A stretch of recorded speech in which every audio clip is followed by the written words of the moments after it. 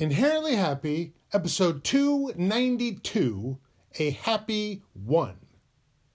We begin as always with the Happy Creed.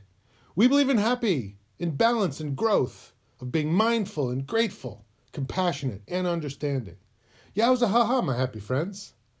What is a happy one? What is a one? Is it just a human being? Based on biological attributes? Biology has variation. Different chromosome configurations, different physical development, different hormone levels, different sense of self. I am a male human being, like you can have a male cat, a male dog, or a male plant even.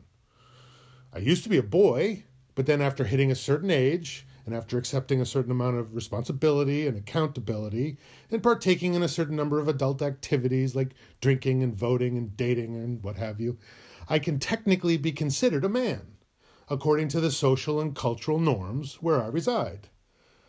Though a man plant would be quite a sight. But not all adult male human beings are built the same. There are varying degrees of maleness and of manhood.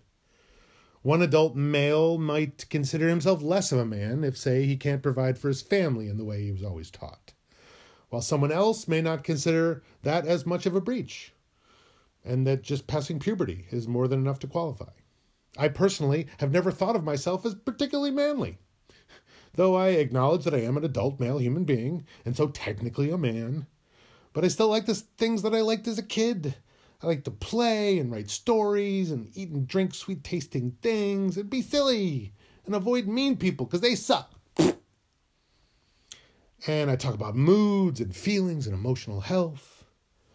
But I've also worked since I was 8 years old and had to grow up faster than I would have liked because those mean people found me right around the same time. They were not creative, they were not accepting, they were not nice. And I prefer being around nice people, being around artists and other misfits like myself. I'm always looking to meet interesting people. Makes life more fun.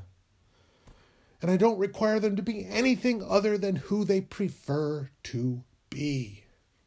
A person's sense of self, their happy self, is what makes them feel connected and complete. A happy one. Ha ha.